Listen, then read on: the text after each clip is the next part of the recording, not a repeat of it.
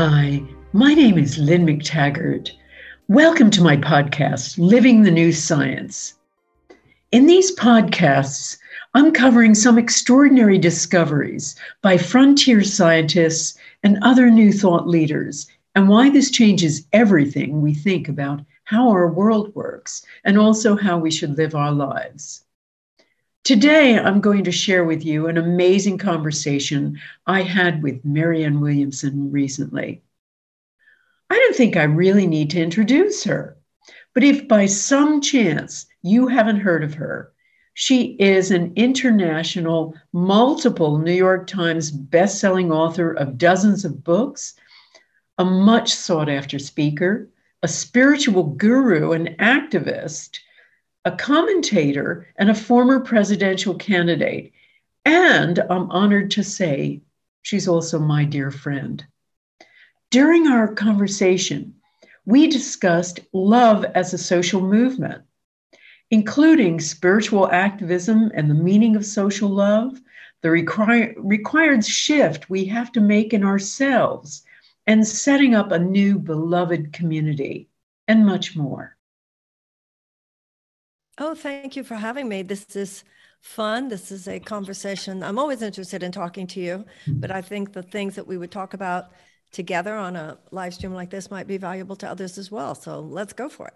Let's go for it. So I want to start with your amazing blog you wrote about Martin Luther King.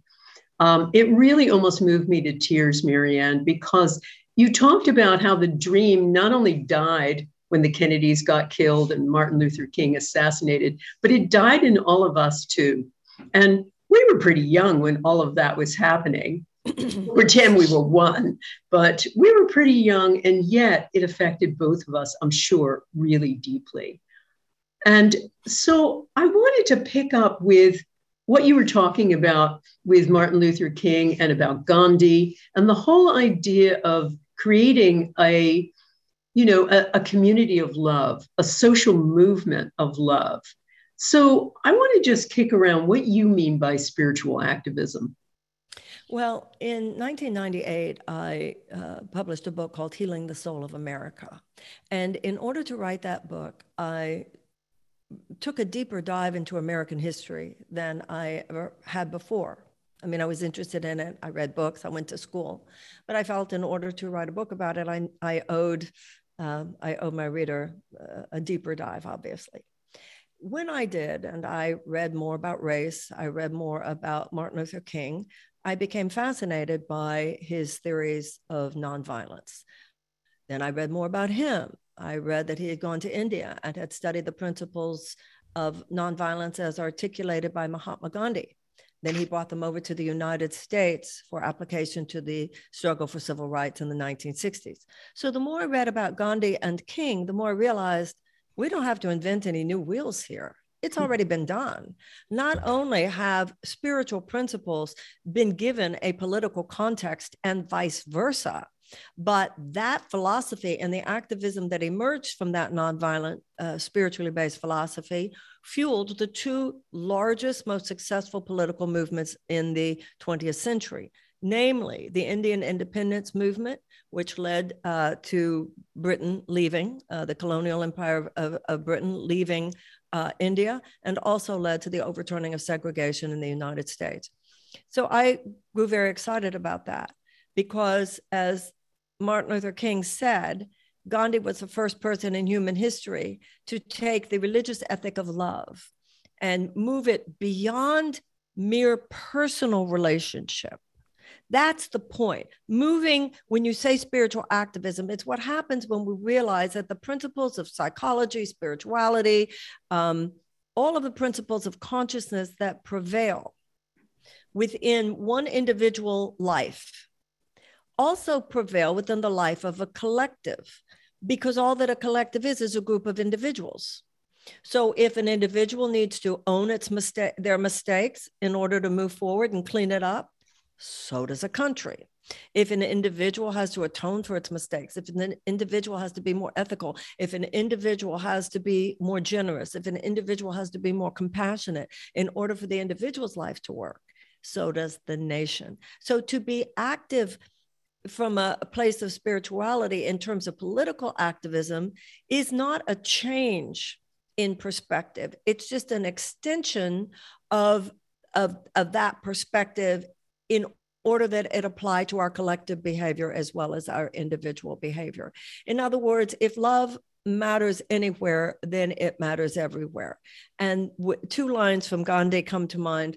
One, when Gandhi was asked, you're so spiritual, you're so religious. He was a Hindu, of course. Why would you be involved in politics? And his response was, is not politics a part of Dharma too? And he also said politics should be sacred. He wasn't meaning religious in some dogmatic or doctrinaire sense. He meant in terms of where we sit within ourselves. So then you see, when we're having the political conversation, it should be as deep and real and authentic as the conversations that we value today in our personal experiences. So when so many people say, I don't want anything to do with politics because it's toxic because we're not bringing our depth, psychological and emotional and moral perspectives to bear. In that article that you read about Martin Luther King, he said such things as, in order to change the world, we need a qualitative shift in our souls, as well as a quantitative shift in our circumstances. And then this one, which to me really sums it up, he said that the desegregation of the American South was the political externalization of the goal of the civil rights movement, but that the ultimate goal was the establishment of the beloved community. And I loved that whole idea, beloved community. And I mean, my reading of Gandhi also looked at how he viewed religion. And he always talked about every religion being sacred to him. Even though he had his own particular one, he talked about a religion above that, yes, above the individual secular belief. And that really our goal was unity. So I really want to look at unity because this is such an interesting aspect of where we've gone wrong. Because, I mean, of course, I look at it from a scientific perspective and look at, the paradigm that's been created for us that really comes to a great degree from science. Science since Newton has defined us as separate, well-behaved entities operating according to fixed laws in time and space. And then we throw in Darwin, and Darwin defined us as competitive entities, that there wasn't enough to go around, so life must proceed through struggle. And that has pretty much been essentially the paradigm. And it's also created the political paradigm, the social paradigm. And so here's Gandhi talking about, no, this polarization that we have, these false divisions, really need to be superseded by something that really looks at life as unity. So let's talk a little bit about that. Well, science is now catching up with Gandhi. The Newtonian physics to which you refer is becoming increasingly obsolete. Scientists, the furthest frontiers of science, are dropping a lot of that paradigm. The British physicist James Jeans said that, as it turns out, life is not one big machine, it's one big thought. So you are well aware, as we move into further into the 21st century, physicists are recognizing that the Newtonian idea of separate mechanistic pieces of the universe is actually not a paradigm. That paradigm, which, as you said, codifies separateness, turns out not to be true. Also, Gandhi based a lot of his work on the American Transcendentalists, on the American Quakers, for instance. Now, the Quakers saw an inner light within every man, woman, and child, and still do, of course. And the idea from a spiritual perspective, as well as a scientific perspective now, is that inner light within all of us does not stop at our bodies, but that there's actually no place where that energy stops and it begins in you. So that we're like the waves of an ocean, which appear to be separate perhaps, but there's really no place where one wave stops and another starts, which is also why what you do to someone else, you do to yourself, which is why the golden rule is really all you need to know.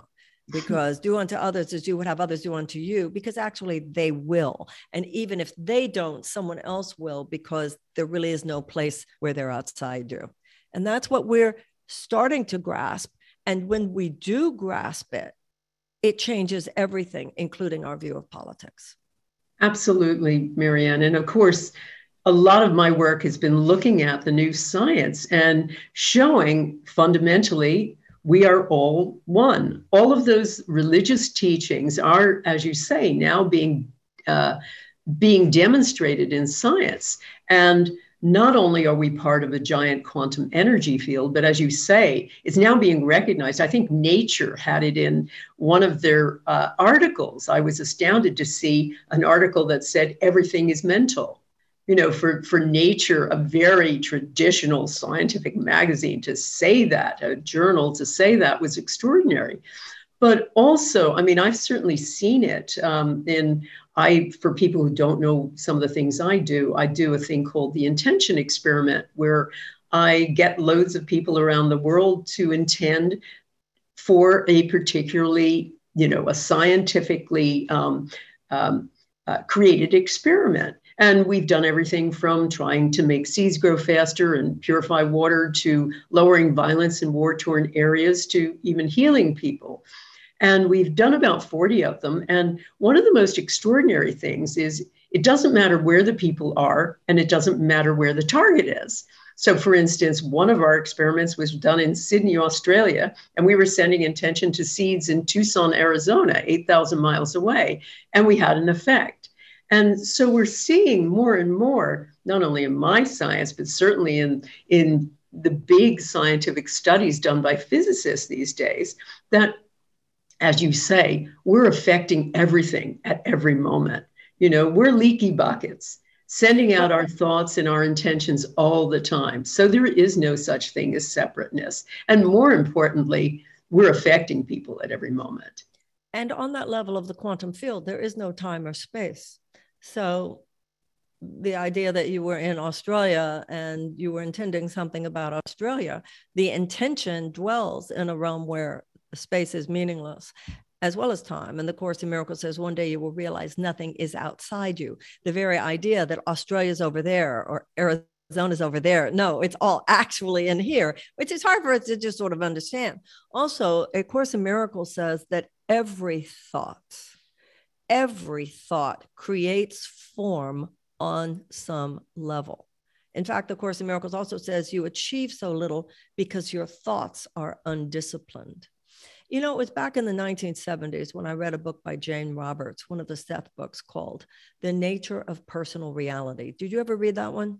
I've read some of the Seth stuff, but not necessarily. I mean, that is the first book I ever read that opened me to the realization that thought is the level of cause. Everything happening in the world is a reflection of consciousness. I don't think that I don't know anyone who picks up the Course in Miracles and it's a beginning study for them in metaphysics, consciousness, etc. But that was the book that first just blew my mind. I had never realized anything like that before. When you do realize every thought you think creates form on some level, it makes you want to discipline your attitudinal muscles, just like you discipline your physical muscles. You train your physical muscles, you train your attitudinal muscles. Oh, so true, Marianne. I mean, one of the things that we do that a lot on the courses that I teach, because, I do a lot of work in intention, and we find that people are such leaky buckets. We can demonstrate effects that people have, even if they're thousands of miles away and they're just joining on a Zoom call or a telephone or whatever. We're affecting everything. We're creating everything at every moment. And as you say, it's so interesting on time and space. I mean, I do a lot of things out of time too. And I was fascinated to read recently, the brain cannot distinguish between the past and the future. There's no place in the brain that does that. It's just it mixes it up. And any decent physicist worth his salt now says, well, there's no such thing as time as we understand it. As you say, it's one big smeared out now, one big smeared out here. So all of this is starting to say, wait a second, we live in a very different world than we've been told. So what does this have to do with how we behave in the world? When we talk about getting back to spiritual activism, so what does this mean? What do we have to do now? Well, first of all, like I said before, understanding these principles is irrespective of whether you're talking about personal behavior or collective behavior. So I think the simplest thing is to begin with just the principle itself and to see how it applies in our personal lives. Then we go, oh, I get it. Then, of course, it would be the same. As far as time and space are concerned, Einstein said, time and space are illusions of consciousness, albeit persistent ones. So what the Course in Miracles says, for instance, is that God's time, which is the same thing as ultimate reality, intersects linear time at only one point, and that is the present. That in a very real way, the only time that's real is the present moment. The past is only in your mind, and the future is only in your mind. But karma, or the law of cause and effect, is such that whatever was set into motion, whatever cause exists, will continue to create effects unless and until it is transformed on the level of cause. This is what the famous line from Faulkner, the past isn't over. In fact, it's not even past. So something might have been set in motion hundreds of years ago, but it's still operative in your life until it's interrupted. Now, even on a physical level, the word inertia means the tendency of the object to move in whatever direction it's moving in until the introduction of a counterforce. So when you ask, how does this apply to spiritual activism? Let's talk about slavery. Let's talk about racial inequities in the United States. Some people would say it happened hundreds of years ago. Slavery was abolished in 1865. Enough already. And this is what I'm about to say does not minimize the fact that much has been done. Yes, a civil war was fought. An amendment was created. The Voting Rights Act, although that has been gutted, the Civil Rights Act. I'm not saying that there has been no success and progress in terms of racial justice in the United States, because there has been. On the other hand, we've also been moving backwards in certain ways. Our criminal justice system, private prisons, police actions that we are more and more aware of, et cetera. The idea of atonement means you go back and you say, I get it. I get it. And nations atone. And Lincoln passed, he had a proclamation for a day of fasting and prayer, where he said a nation must confess its sins. Now, you and I would look at a line like confess its sins and translate that differently. It means to acknowledge your character defects. It means to acknowledge a place where you got it wrong, because those character defects are operative in your life. So spiritual activism is where you get, we as a nation in the United States, there's so much reckoning going on, genocide and cultural annihilation of Native Americans, theft of land, transgression and violation of treaties that were passed with the Native Americans. For instance, the Black Hills of South Dakota, they had been promised back to the Sioux in 1864 or something like that. So when you say what is spiritual activism, it's where you take these spiritual principles. When someone says to you from a spiritual place, you got to clean that up. You got to clean that up. You're not cool in that area. Your behavior's not cool. Your attitudes aren't cool. And you realize this is blocking my life. This is keeping me from being able to move forward. And I need to try to align myself with that which is ethical, that which is generous, that which is compassionate, that which takes responsibility for my mistakes, that in those places where I need to try to be better than I was before, clean things up, do things differently. All that spiritual activism is, yeah, that applies to our individual lives. And as conscious citizens, we should do what we can so that it applies to public policy as well. You know, it'd be really interesting to look at how we could go about forgiveness trials like they did in South Africa. That's a great idea for you. Yeah.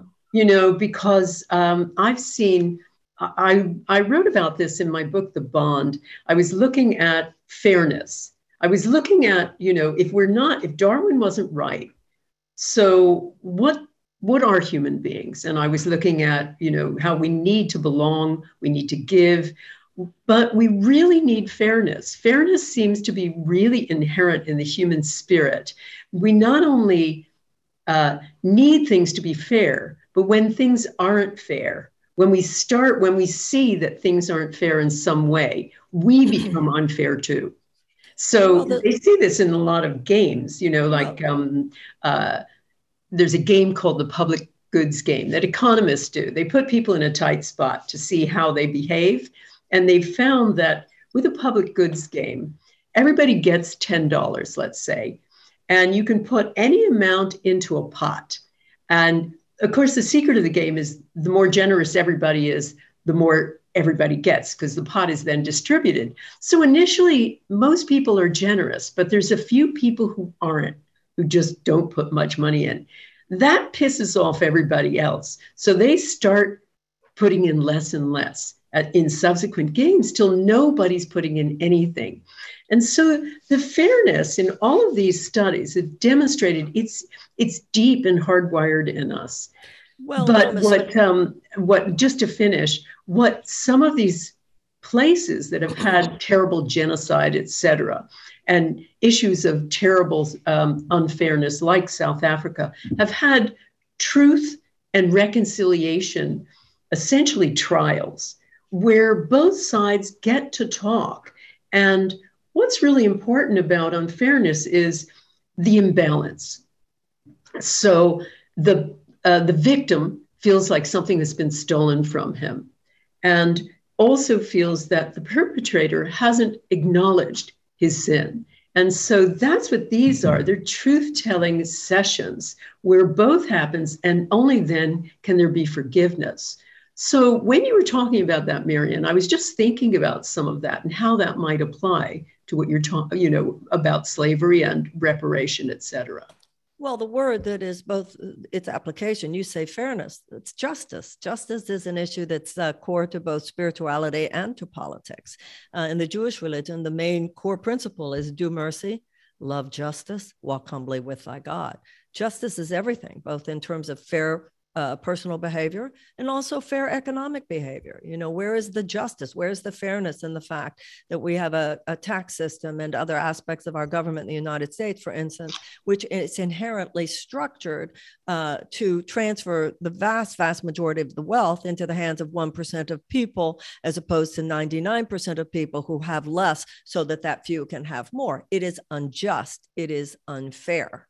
So that has been and continues to be the core conversation, not only in our personal issues of fairness, but also politically and economically. Now, when you talk about being hardwired, I want to tell you something that happened when my daughter was a little girl that I've never forgotten. She was playing a board game with a little girl who lived next door, and they were maybe 4 and 5, okay? And the little girl, she was the sister of the girl named Christina. I can't remember. It wasn't Christina. It was, let's say her name was Christina. It was. And Christina was 4 and India was 5. Okay. I think those were the ages. And in the board game, Christina got the little pieces, whatever it was. And so she beat India, my daughter. And when I explained, Christina, you won the game, she went, oh no, because she saw that India would have to lose. And she started throwing the bag. Here, Emmy, you can have them. And I saw that the world was teaching her to be excited about winning at my daughter's expense. And she was like not having it. She was like, oh no, Emmy, you can have them back. You can have them. She got there before my daughter got there. She didn't want to win at the expense of the other child. She knew, she had an inherent knowing, no, that can't be winning. That can't be winning. And of course, from a spiritual perspective, and this is where it's so important to bring these principles into politics and economics. If you have a metaphysical perspective, you know that it's not a zero-sum game. Only the material world is a zero-sum game. but that in fact, the more you give, the more you get. It's like you were talking about the game where the more everybody puts in, the more ultimately there will be for everybody. So our political and economic systems are still stuck in a place where people believe there are only so many pieces of the pie. So I have to get mine. And if it means you have less, okay. That's why we are where we are. And a conscious, evolved person knows, I don't want to win at the expense of other people having a chance to be in the game. And if you understand metaphysics, you know, hey, the more we help everybody win, the more everybody's going to win. So Absolutely. the application of these principles is everything in terms of the conditions of the world. Absolutely. And, you know, you talking about your daughter made me think about just the flip side of that when, and it actually inspired me to write the bond, because I was watching my daughter, my youngest daughter, who was, I guess, about 12. And she was always a real sports prodigy. So she was always, you know, when the ball got to her, the game changed. And she was the center of hockey. I think she was the center forward. And when they moved to the big school, suddenly I realized she had been shunted to a more minor role. And I was really surprised. And I said, what happened? And she said, oh, well, this other girl took over her position, just elbowed her out, told the coach that she had done that in the lower school. And this girl, by the way, was her best friend. So I was so horrified by this, so taken aback. I went to, you know, I sidled over to her mother at one game and said, you know, tried to bring it up. And her mother just looked at me and goes, well, that's life. And I just went, oh, my goodness. That's the life we are teaching to our younger generation. I win, you lose, and all's fair in love and war, or anything. And so it was really shocking to me and just really brought into relief what the way we're living, the way we are teaching our children, and what this paradigm is doing and what it's normalizing too. So let me ask you something. People are going to say, okay, what can little I do? So what would you say to them? You know, because you and I know it's hard to even comprehend where we start with the corruption that's in politics. I certainly look at the corruption in medicine. You know, where do we start? But we have to look on individual and communal levels. So where do we start? Well, I would assume that if not everyone, the majority of people who are watching our live stream are citizens of a democratic society. Not all, but most, if not all. And this idea that I can't do anything, if you are a citizen in a democratic society, we have to call ourselves and each other on that. Here in the United States, for those in your audience who are citizens of the United States, we have midterm elections coming up later this year. And there are basically two categories of political thought and action in the United States. And one is very unfair. It's the idea that huge corporate conglomerates get to have such undue influence in Congress that it is their profit margin rather than the health and well-being of the people on the planet that gets to dominate public policy. Then there's another category of the people, by the people, for the people. Of the people, by the people, for the people is fairness, is justice, is the idea that God gave unalienable rights to life, liberty, and the pursuit of happiness to all men.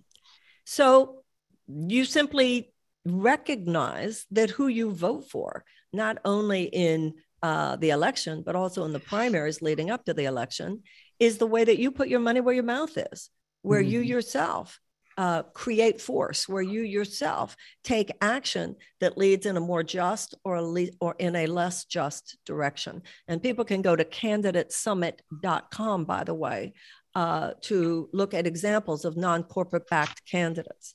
That's one place. But the most important place, even before that, is in our own lives.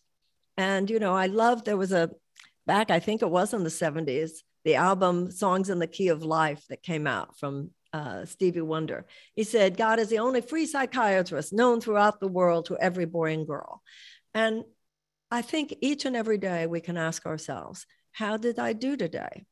Was I fair? Was I just? Was I merciful? Was I forgiving?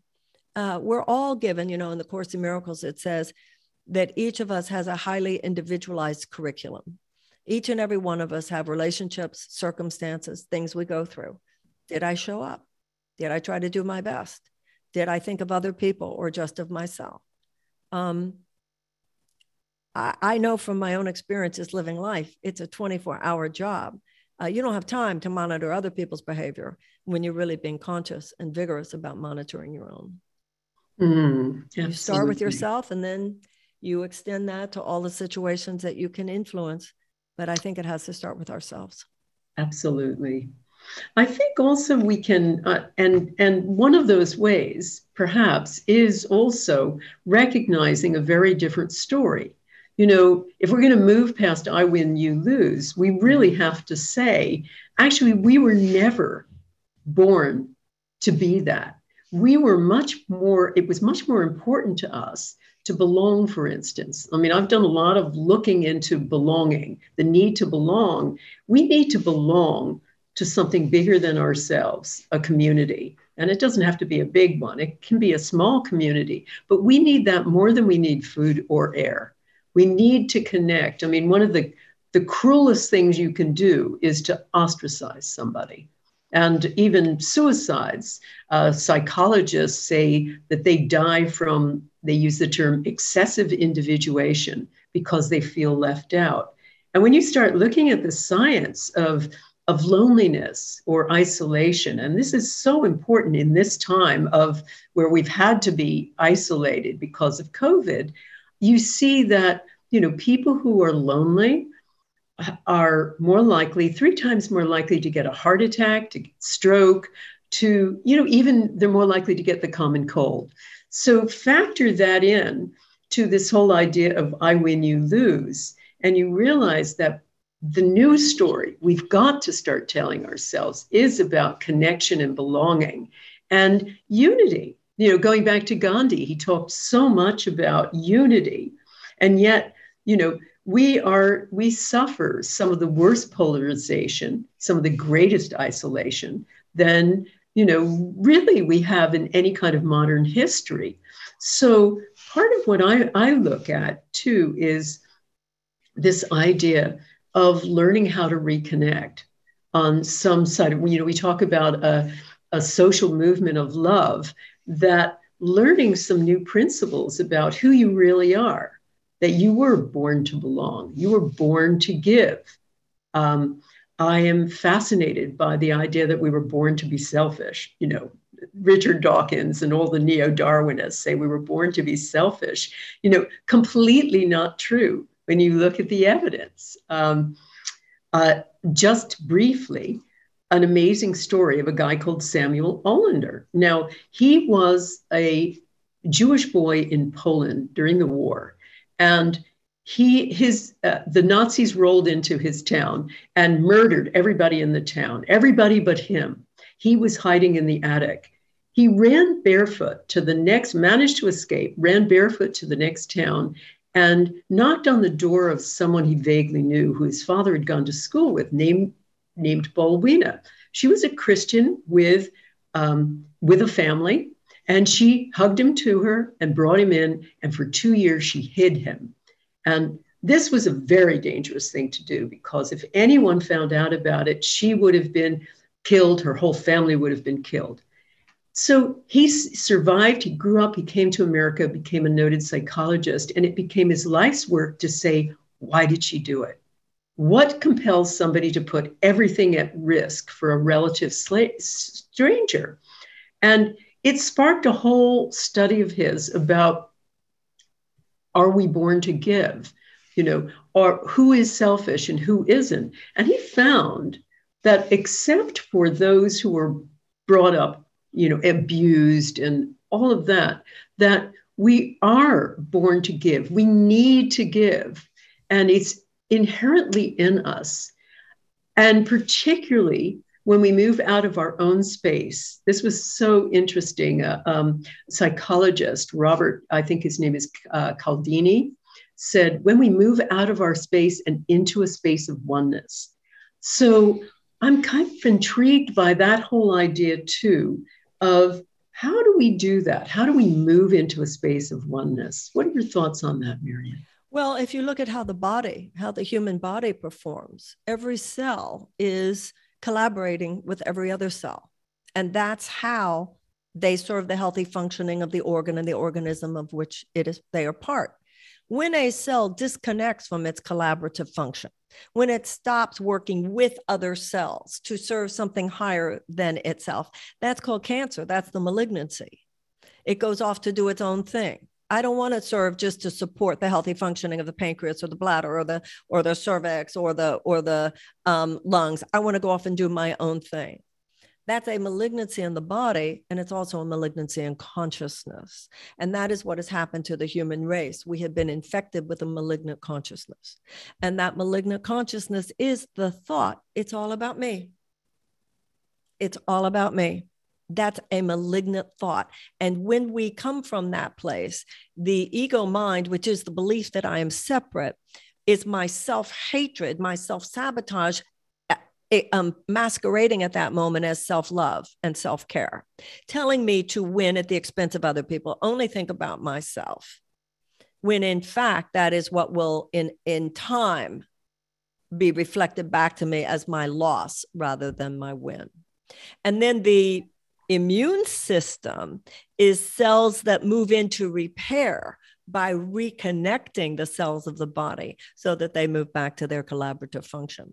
And that's what's happening in human civilization today, because we have been infected by so many of the philosophical delusions that you mentioned. Although, and I'm sure you know this, there are many people who would say that some of your comments about Darwin do not reflect where he actually was at the end of his life. He's interesting that way. I think there's been a selective reading of Darwin. But anyway, the point is that as we evolve, we are now living at a time where the collective behavioral patterns of humanity are leading us to species suicide. If we do not evolve beyond, it's about me as opposed to about us. And that is the evolutionary challenge of the 21st century. I had an interesting experience yesterday. I was in a meeting about something that has nothing to do with politics, nothing to do with anything like that. It has more to do with our kind of, transformational field and teaching and coaching, et cetera, with Russian speaking people. And the man who was leading the call was born in the Ukraine and lives in Canada. And the topic came up of what's going on now with Russia and the Ukraine and the United States. And he said, all I know is that the people of Russia love the people of the Ukraine, and the people of the Ukraine love the people of Russia. He said, what their leaders are doing is a whole different thing. So what's happening with the Ukraine and Russia, I thought was so interesting. This is not a land, let's say like some of what you see in the Middle East, et cetera, where there's a very old antipathy. This is an antipathy that is artificially created. It not only has nothing to do with where these people came from, it has nothing to do with where they are now. That the antipathy, the separation consciousness, the domination consciousness, the competition rather than collaborative consciousness is a reflection of old thinking, obsolete thinking, maladaptive thinking that still infuses our main political and economic systems, but which more and more people in the world are recognizing is the way to our self-destruction. It is unsustainable. And that's why, whether through the kind of work you're doing, hopefully what I'm doing, what everybody that's listening to you right now is doing, it really is a revolution. It is a revolution in consciousness to the realization, which, by the way, I want to point out in the Course in Miracles, it takes the line, there is only one begotten Son. Traditional Christianity sees there is only one begotten Son. It says, yes, Jesus. In the metaphysical interpretation, such as the Course in Miracles of that line, there's only one begotten Son means there's only one of us here. There's only one of us here. The Course in Miracles says you're like sunbeams thinking you're separate from other sunbeams. You're like waves in the ocean thinking you're separate from other waves. Now, if I think of myself as one wave separate from the rest of the ocean, which is impossible, there's really no place where one wave stops and another starts. But think of the difference psychologically. If I think of myself as a wave separate from the rest of the ocean, how can I not live in terror that I will be obliterated by a bigger wave than me at any given moment. How can I not live in total fear? I'm just a little wave in this huge ocean. However, if there's a shift in my thinking, a conversion of thought to, hey, I'm one with this ocean. I move the littlest bit, the ocean moves. Then you feel so powerful because you're part of the powerful of the ocean. That shift in all the ways that you're talking about will make the difference whether or not I think humanity will even survive, or at least survive in any way that is a planet we would wish to be bequeathing to our grandchildren in 100 years. Absolutely. And and I'm just going to mention too, you're absolutely right about Darwin. He got hijacked. He got hijacked. Exactly. He did.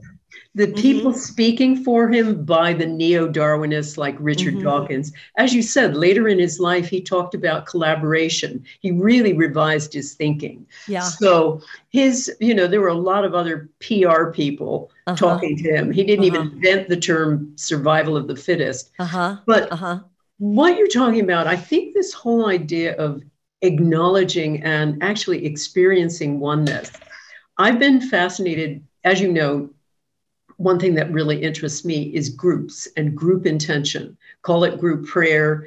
Intention is a nice secular version of that. But I've been fascinated about what happens to people when they come together as a group, particularly when they pray or do intention as a group. So one thing that was really interesting to me was this happened by accident. I was really tired of watching those buildings go down on one of the anniversaries of 9/11.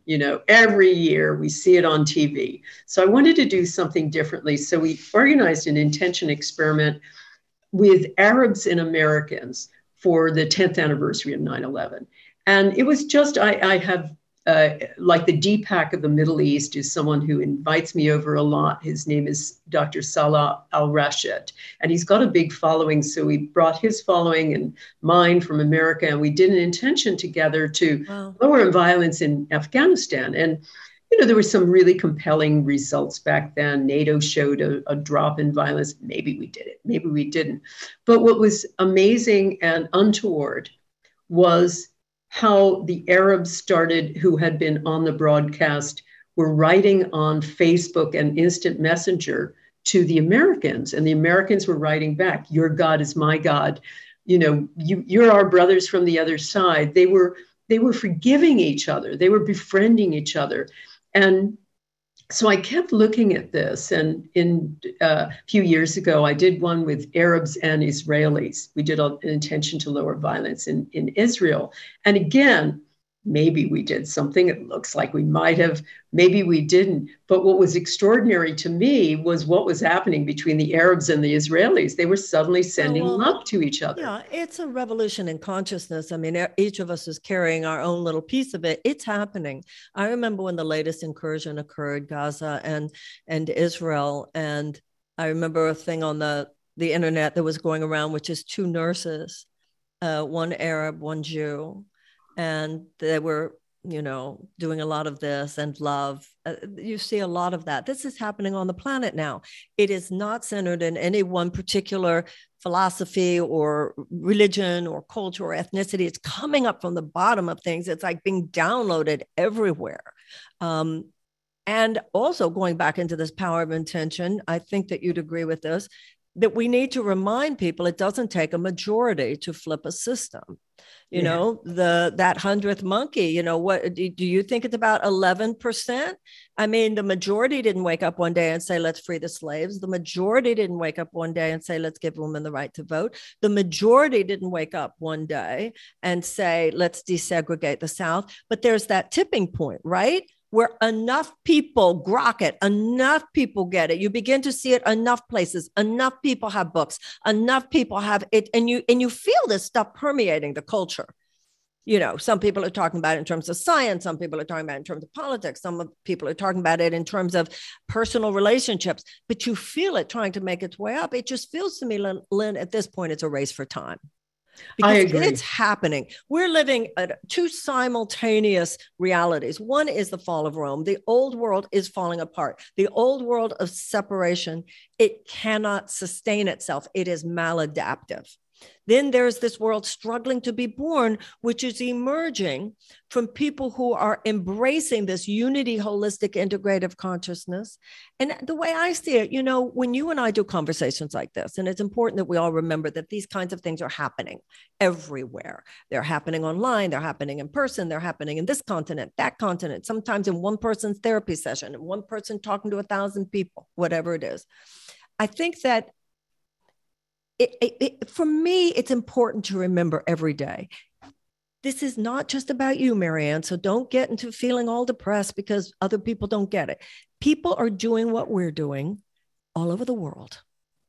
It's happening all over the world. And I think that there's a line in the Course in Miracles where it says that an idea grows stronger when it is shared. I feel that the era of data collection is over. I feel like the people listening to us right now, you and I at this point, unlike if we were doing this 10 years ago, I think it's reasonable to assume very few people listening to us today are actually hearing anything they don't already know. We're now at a phase of amplifying the things we do already know, so that everybody listening and you and I, all of us, even you and me, leave here that much more empowered in the belief that we might have already had before we came in. And you just feel it. You feel this amplification process. It's like the sound, the whale can hear it and we can't, or whatever, the birds can hear it. And I feel that there is this, there's another line in the Course is where it says, the teachers of God come from all religions and no religions. They are those who have heard the call. And the call is going out in all dimensions of time and space. There's a call. We're all being called. One of the lines in the Course is, there is an ancient melody you cannot forget, no matter how hard you try. I read a book years ago called The Paradise Myth. And it said that all the great religious and spiritual traditions have the archetype of paradise. The idea of something that we have been to and could yet experience again. That someplace where it is possible to live that way. And then one other thing I want to say, and then I'll shut up, but I think it's significant. And that's the return of psychedelics. Because I think it's very interesting what's going on now. I think it's so interesting that where they're being decriminalized all over the place, they're being given serious scientific attention.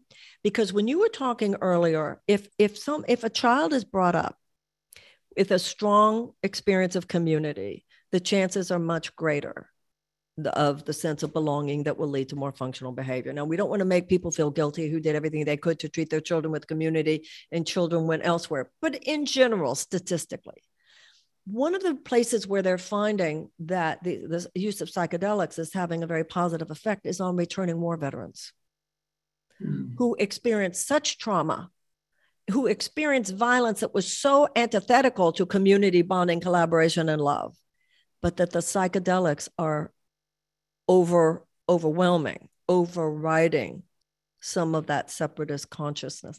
I think that's a fascinating part of what's going on right now, don't you? Oh, absolutely. And, there are so many moves, as you say, there's so many moves. There are, Paul Hawken has a great, he tracks these kinds of conscious movements. And he just talks about the tens and hundreds of thousands of fascinating and brilliant and helpful movements happening on the planet to change what's going on. And they all have that core idea of separation to unity. Absolutely. And what we all have to get, I think, is that the breakdowns that we're looking at are a really good thing. I was talking with Lee Carroll a few weeks ago, and he was saying he channels Kryon. And he said Kryon has told him that this is all happening right on schedule. And that feels really right now. It feels like, okay, we needed to get to this brink in order to start bringing through something else. And lots of people are bringing in separate pieces. And as you say, it's becoming more sophisticated and interesting. Now, what I'm really interested in too is something you mentioned in your blog about the community of love, the beloved community. And I of course see that in small Power of Eight groups. I see people transforming. And I think that's probably where the revolution needs to start, at least in my own experience. I see small groups create miracles, not just because the group heals them. We have plenty of those stories. We have cancer, stage 4 cancer reversals. We have, people healing the fractured relationship with their mother. We have all kinds of amazing transformational stories. But I think the number one thing that's going on with them, I had a group write me the other day to say they've been meeting for 2 years. They wanted to talk to me about all of the great things that had happened in the group over 2 years. But what was most amazing was the connection they had for each other. They cried when they thought about how close they are. And I remember this is a community of people who have met only over Zoom for 2 years. But I think that's maybe where it's going to start. For me, it may start in small movements where, when you say, well, what can a little I do? Well, one of the things that you can connect with that's transforming for you and the rest is a small group. Because I find one of the most interesting things is, number one, the group experience is an experience of unity. And, we've measured it with brainwave studies, et cetera. And we have seen big changes in the brain that are very analogous to like a Buddhist monk during ecstatic prayer. But for our purposes, what's also really interesting is people heal and change, not when they're receiving intention, but when they're sending. And I think that experience of altruism, something we often aren't encouraged to do in our daily lives, is possibly one of the most important elements that needs to shift. It's not I win, you lose, it's you win, and I win as a result.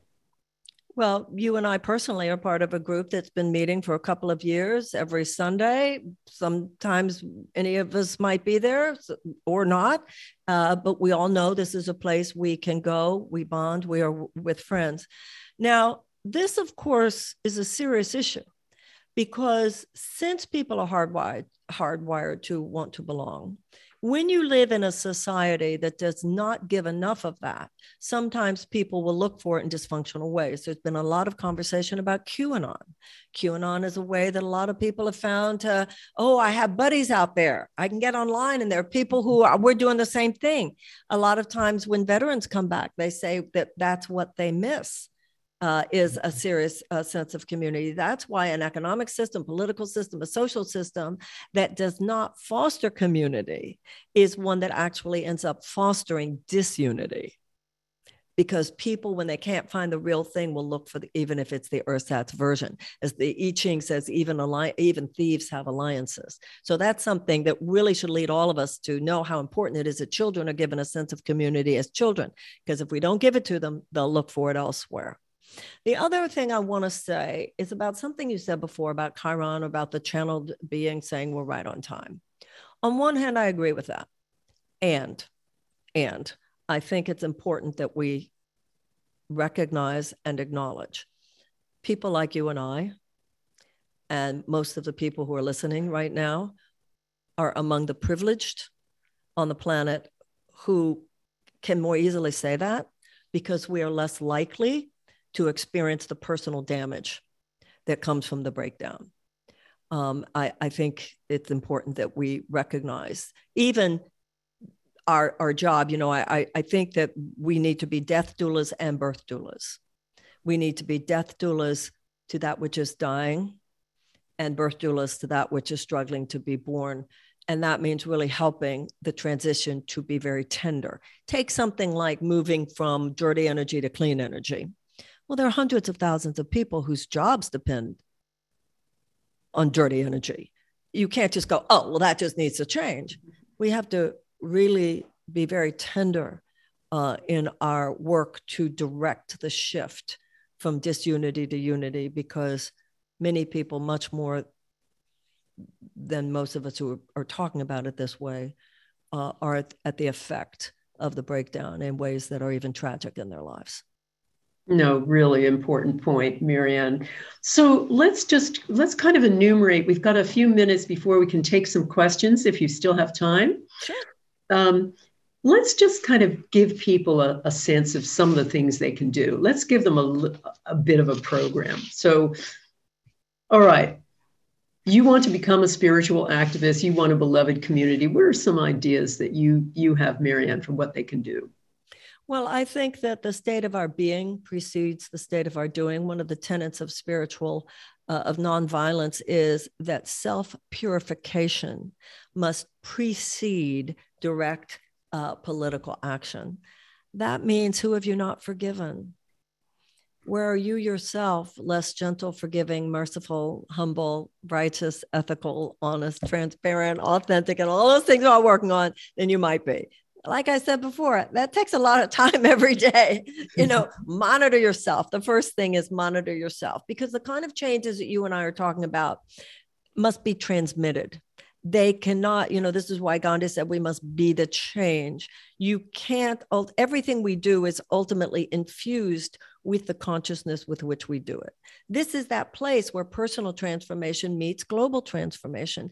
We are limited in our power to change the world by any unwillingness on our part to seek to change ourselves. So that's where it starts. How are you doing today? The second thing for me, I always say the biggest advice, the best advice I give myself 90% of the time is get over yourself, Marianne. It's not about you.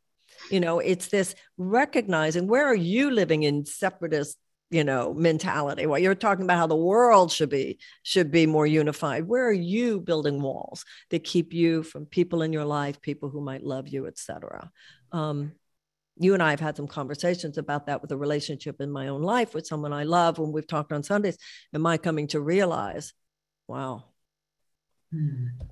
our own blind spots, and then I have come to believe, because the universe is perfect, what you can do is right in front of you. What's happening? Who's calling for your attention? What loved one is calling for your attention? What issue in your community is calling for your attention? What is right there in front of you? Not only is everything that we need usually right in front of us, but we're not recognizing it, or on its way, but we're not patient enough. And also, who is crying out for you? Who needs you? What situation in your own community? What's happening on your block? What's happening in your city? Have you been to your city council meeting? Have you looked in your local paper? We heal by noticing. We heal one aha at a time. The more conscious you become, the more blinders just begin to fall away from our eyes. Oh, I could be the person. I remember hearing Greta Thunberg, right, say she became an environmental activist when she found herself saying she saw about some environmental horror, and she said, somebody ought to do something. And you begin to realize, I think that somebody maybe should be me. I love that. I know. And that's exactly it. The whole idea that we all have to step up to the plate now. Exactly. That is, it's not about sitting back. It's not about somebody else doing it. And I want to just tell you about this wonderful little psychological study. It's one of my favorite. And it is a beloved psychological study carried out by a guy called Mustafa Sharif. He did this in the 1950s. He got hold of a group of 12-year-old boys, put them into two groups, put them into two buses, and sent them to summer camp. And each group was not allowed to meet the others. And they were allowed to have their own names. So one was the Rattlers, one was the Eagles. They lived in separate places. And at the very last minute, they met each other on the games pitch. I'm trying to think of what it is in America now. I've been living over here in the UK for so long. They met each other playing games, and the counselors engaged them in highly competitive sports. These counselors were actually social psychologists in disguise. So Mustafa Sharif was the father of social psychology. So By the time they met each other in the sports field, they were killing each other. They hated each other. They were ripping up each other's prize money afterward. They were raiding each other's living quarters. They refused to even eat. Wow. So nothing the psychologists could do could get them together until they created a series of crises in the camp. So they put a truck in the ditch, and the kids had to work together to get the truck out. They put a impediment in the water supply. Kids had to work together to get it out. And at the end of this, the kids started thawing. They started eating together. They started befriending each other. And by the end of the camp, they unanimously voted to ride home on the bus together. Wow, and they even spent all of their prize money buying, treats for the whole group. So this is called a superordinate goal. And it's been used in psychology in lots of ways. And it means a goal that can only be accomplished by the collective efforts of everyone involved. And I've seen it, and I've looked at this, and I've seen that in so many different areas and arenas, this coming together creates closeness and community that is really important. That plus altruism. As I said, altruism is like a bulletproof vest. Doing things for other people who do that live longer, healthier, happier lives. So yes, it's good for you, but it's also transformative in terms of your small community. So I really encourage people out there, even if it's a small group, a small neighborhood, or whatever, working together is a healer. It's a healer, it's a connector, it's a transformer. We see this in tragedy all the time. You think of 9/11, the first responders, nobody was asking who's a Democrat and who's a Republican. And of course, that's one of the reasons why America's in such trouble, because there have been times in this country where there was a social consensus, never perfect, never perfected, that we were all here about something bigger than ourselves. And that was the entirety of the country itself, not just with people who agreed with us. And the fact that fabric has been so rent is why we are in such serious trouble. Absolutely. Absolutely. And that is one of the great things about a goal like this, a superordinate goal, a small community. It's a way to transcend those terrible polarizations, and as I say, I've seen it with, intention experiments I brought together Republicans and Democrats on one intention experiment last year, right before the inauguration. And it was a love fest. Suddenly coming together for something bigger. That's really right. Creates something bigger than you. And the culture trains us to think it's all about you. And it's the big delusion. It's not even a success mentality. It's not what, if you think it's all about you, you become the boss that people don't want to work for. You become the team member that nobody wants to play with. It's got a smell of selfishness and conceit, and it's not what people are looking for. People want connection, and people are willing to sacrifice.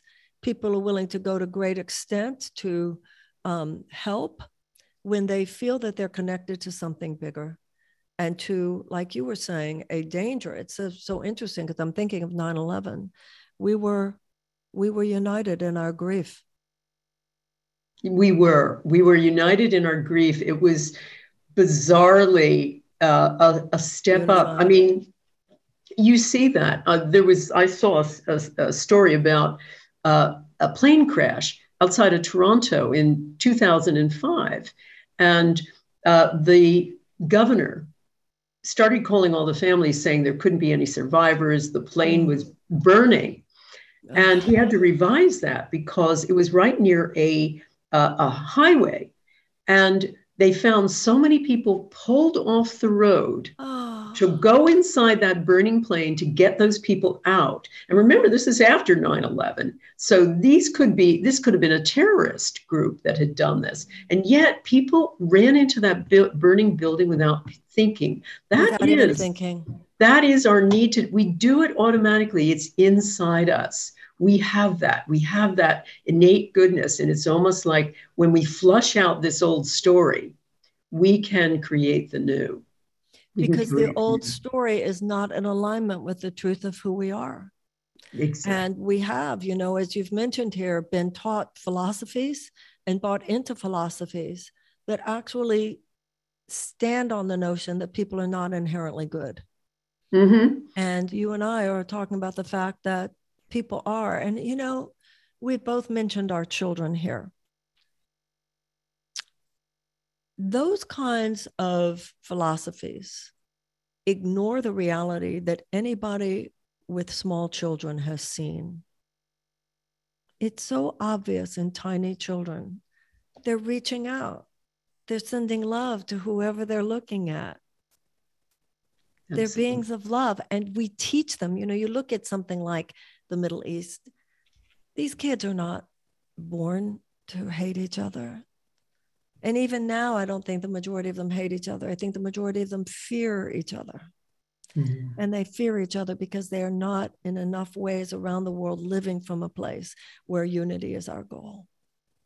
Absolutely. Absolutely. It's there in us, and we just have to stoke it. Those flames are still there. They might be embers, but we can stoke it. I mean, sometimes I think that the term self-help movement has to change. It's got to become other help movement. Yeah, when people say to me, say about me, she's a self-help author, I think it's not self-help. You're the problem. You're not the answer. The idea that it's just about you and yourself. I was going into a place once and I saw this big sign that said, "Love yourself." And it was these people who purport to be Christian. And I thought, Jesus didn't come to the earth to say, "Love yourself." With all due respect to Louise Hay, he came to say, "Love each other." That's what Buddha said. That's what all the great religious masters, it's love one another. It can't be just about you. And that's why, when the former president kept saying America first, that is as toxic a belief politically as it is personally. The planet can't live that way anymore. We just can't live that way anymore. That's not, I mean, it's one thing for a government to have adequate protectionist measures. There's a place for that. I mean, I understand that economically. But when you see it as your whole perspective on the world, that your country matters more than others, your country is better than others, that is as sort of putrid thinking when applied to the whole as it is when applied to the individual. Absolutely. And getting back to Gandhi, he hated the idea of one religion being primary over another. Absolutely. He said, no, there is no favorite religion here. There is only religion, and above that, spirituality, essentially. That's right. A unified spirituality that we all have. And that's why religious pluralism is so important. The idea that, and even in the United States, I love Jefferson's line, whether a man believes in 20 gods or no gods, neither picks my pocket nor breaks my leg. One of the issues of freedom of religion is not only that you be free to practice whatever religion you might want to practice, you are also free to not practice a religion.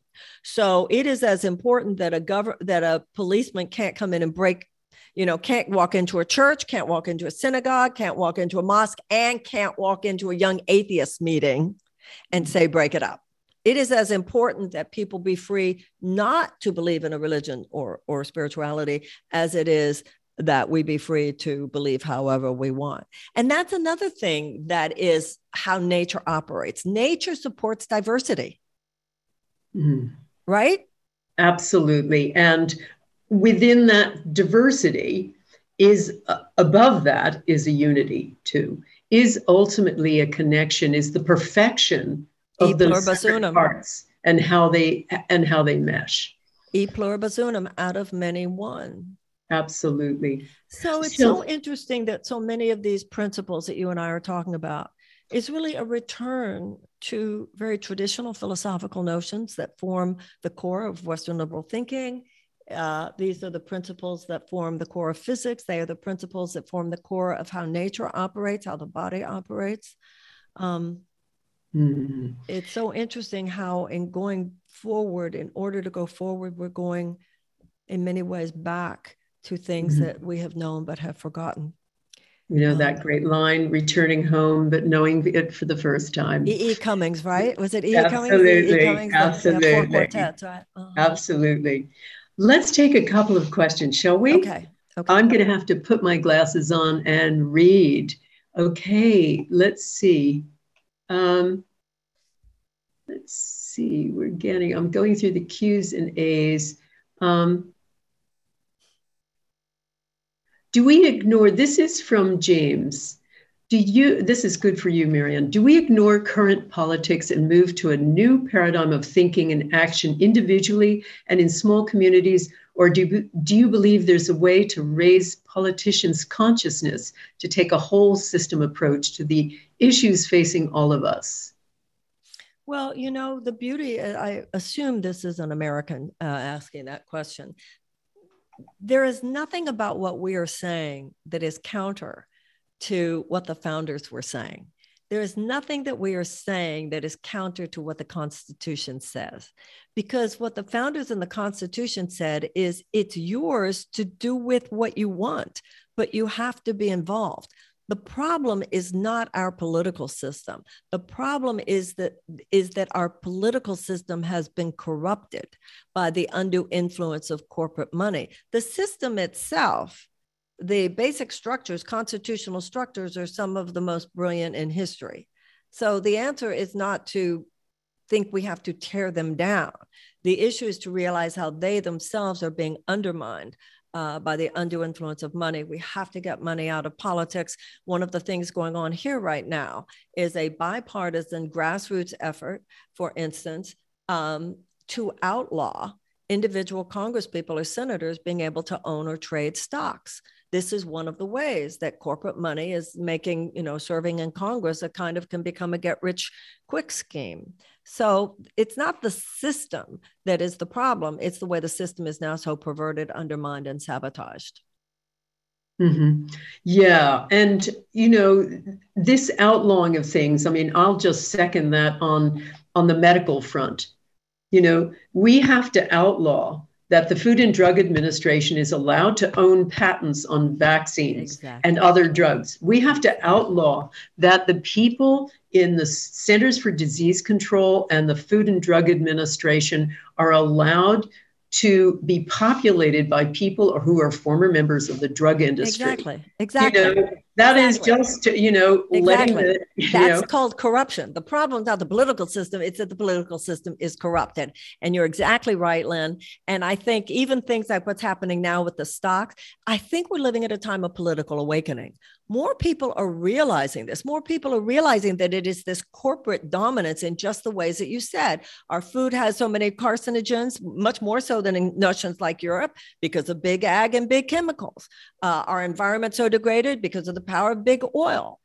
We don't have healthcare because of the power of big insurance. Our medicines are too expensive because of the power of big pharma. We have all kinds of military misadventures, thousands and sometimes millions of people dying because of these ridiculous, absurd and tragic mistakes that we make militarily because of the power of the defense industry. People are getting it, and people are recognizing that it's our turn now to weigh in, because the idea that either the Democrats or the Republicans are going to fix it. The status quo is so held in such a chokehold. It's so held hostage by these corporate powers. It's time for we the people to step up now. So when you say things like you were just saying, because of your field, you're seeing how it's working with the CDC, with the FDA, and everybody, we're all seeing it in different areas where this corporate dominance is corrupting things and limiting our lives. If you ask, how do I stand up and seek to change it? We seek to change it in all the ways we've talked about, including, and I'm not saying that either political party is perfect regarding what you just said, but one tends to be much worse. There's a wonderful book called The Fifth Risk by Michael Lewis, where he talks about that.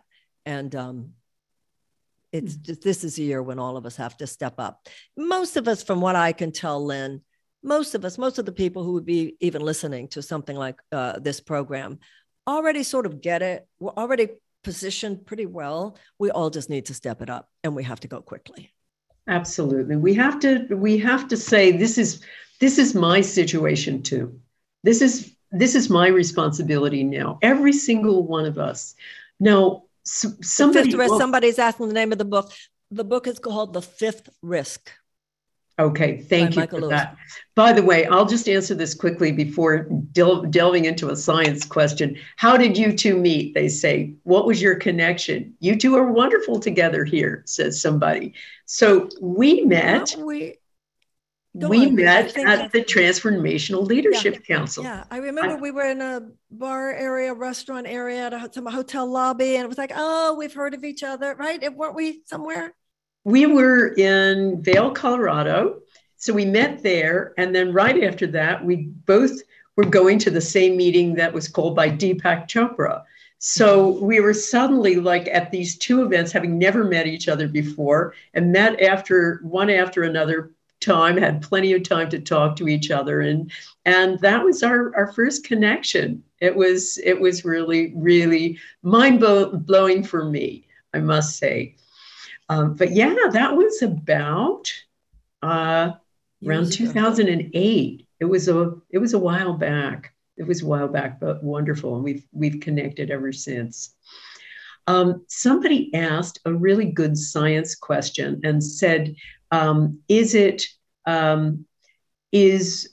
entanglement the best explanation for oneness, that, with quantum physics? So entanglement, for anybody who doesn't know this, most people do now, means that think of two subatomic particles like twins who are separated at birth. And one sits in London and the other one grows up in New York. And they both grow up, they both marry a woman called Jane. They both love the color blue. And then if, let's say, one breaks their leg when they're skiing in Vail, the other one breaks his leg simultaneously, even though he's just sitting and sipping a cup of coffee in London. So that's entanglement. It's an effect of one subatomic particle on another, no matter whether it is they are separated, they never meet each other again, and they're even separated by time. So it is one possible explanation for oneness, but there's many others. There is also superposition, the idea that subatomic particles aren't a set anything until observed. There's the role of consciousness and how we are all creators. And as my latest work looks at, there is our collective efforts when we use intention, when we use consciousness as a group, whether we're small or large, we are creators and we change things. We change things, and we also experience oneness when we do. That issue of separated twins has always been so fascinating to me. I remember reading about it, and there would be separated twins. They're both married to a woman named Cheryl. They both live in yellow houses. They both drive blue Chevrolets. I mean, it's extraordinary. I know, exactly. So let me see. Here's a good one for you, Marianne. I see the healing power of uniting behind a common cause motivated by collective grief and love, says Molly. Any thoughts about that? Well, I think that the collective, I think that we are. The collective goal is the survival of the human race. We can't continue the way we are. I don't think we have to artificially create some collective goal. The environmental breakdown is collective goal, is leading to the collective goal to try to stop the madness. The prevalence of and proliferation of nuclear bombs is a collective goal to stop the madness. I don't think we need to artificially create anything at this point. I think for anybody who's just looking at the world today, the collective goal is the sustainability and survivability of the human race over the next 100 years. No, here's another one I'm going to throw your way. Do we ignore current politics and move to a new paradigm thinking and action individually and in small communities? Or do you believe there's a way to raise politicians' consciousness to take a whole system approach to the issues facing all of us? This is so important. You can do wonderful things in community, and it should never be, none of what I'm about to say is at the expense of that or to minimize that. But the main darkness is coming from public policy. You can't ignore politics. Politics is where these policies that are so destructive are coming from. The issue is not to raise the consciousness of some of these people. It is to replace these people in office. This is why more people with new paradigm consciousness have to run for office. Okay, Marianne, this is your turn to step up to the plate. Well, we'll see. We'll see. I did it once. You did. There's still time. And I'm going to take another tack from that, which is, yes, we do have to look at voting out. We have to vote out. Yes, we have to vote out the people who are responsible for this. In the meantime, too, we can take action individually and in small communities. I've seen this over and over again, that power of that superordinate goal. I saw it in my own community. They were trying to put up a whole bunch of cell phone towers right across from my daughter's bedroom and all down the street. So we got together in what we laughingly called a housewives brigade. And we started putting up posters showing, what was going to go on. We set up mock towers just to show how big it would be. We got our MP here. I live in the UK. We did all kinds of stuff like that. We handed out leaflets and we stopped them. We stopped one of the giants of British industry. And I see that over and over again with just a committed group of small people saying, a small group of people coming together and saying, no, we can do something else. We can do it a different way. And that can work miracles. That is fantastic. That's really brilliant. It's like Margaret Mead saying, never doubt that a small group of committed citizens can change the world. In fact, it's the only thing that ever has. That's brilliant. Absolutely. So the story you just told to me is the climax of the whole thing. Oh, and many other cases of that. But there's another one in the UK where a big conglomerate were going to take over the South Bank and just take all of these buildings and turn them into high rises and big office buildings. And the community said, no, tell you what, if you build those, they have to give back to the community. They have to tithe a certain amount of their money. And they built a children's nursery. They built all kinds of things, a school for the local community and a bunch of other things. So they made them give it back. And it was just a small group of community-minded citizens who said, no, we're going to do something different. And it's happened over and over again. And people get closer in the process. That's what happened to my neighborhood too. So we are coming to the end of what was 90 minutes of a fabulous conversation. And I know I'm getting all kinds of comments how much people have loved it. I want to tell you about Marianne Williams's Substack. So if you have loved this, you have got to check out what she does, because I'm part of it now and I'm getting these amazing blogs like that Martin Luther King one.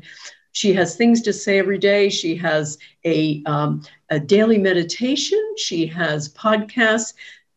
Am I missing anything out, Marianne? Oh, no, you're so kind to mention it. Thank you. And that's where can they get hold of it? Thank you, Mary. You just go to mariannewilliamson.substack, substack.com. mariannewilliamson.substack.com. Fabulous. So you must join this. It is brilliant. This is Lynn McTaggart, helping you to live the new science. Thank you for listening. I look forward to connecting again. Take care now.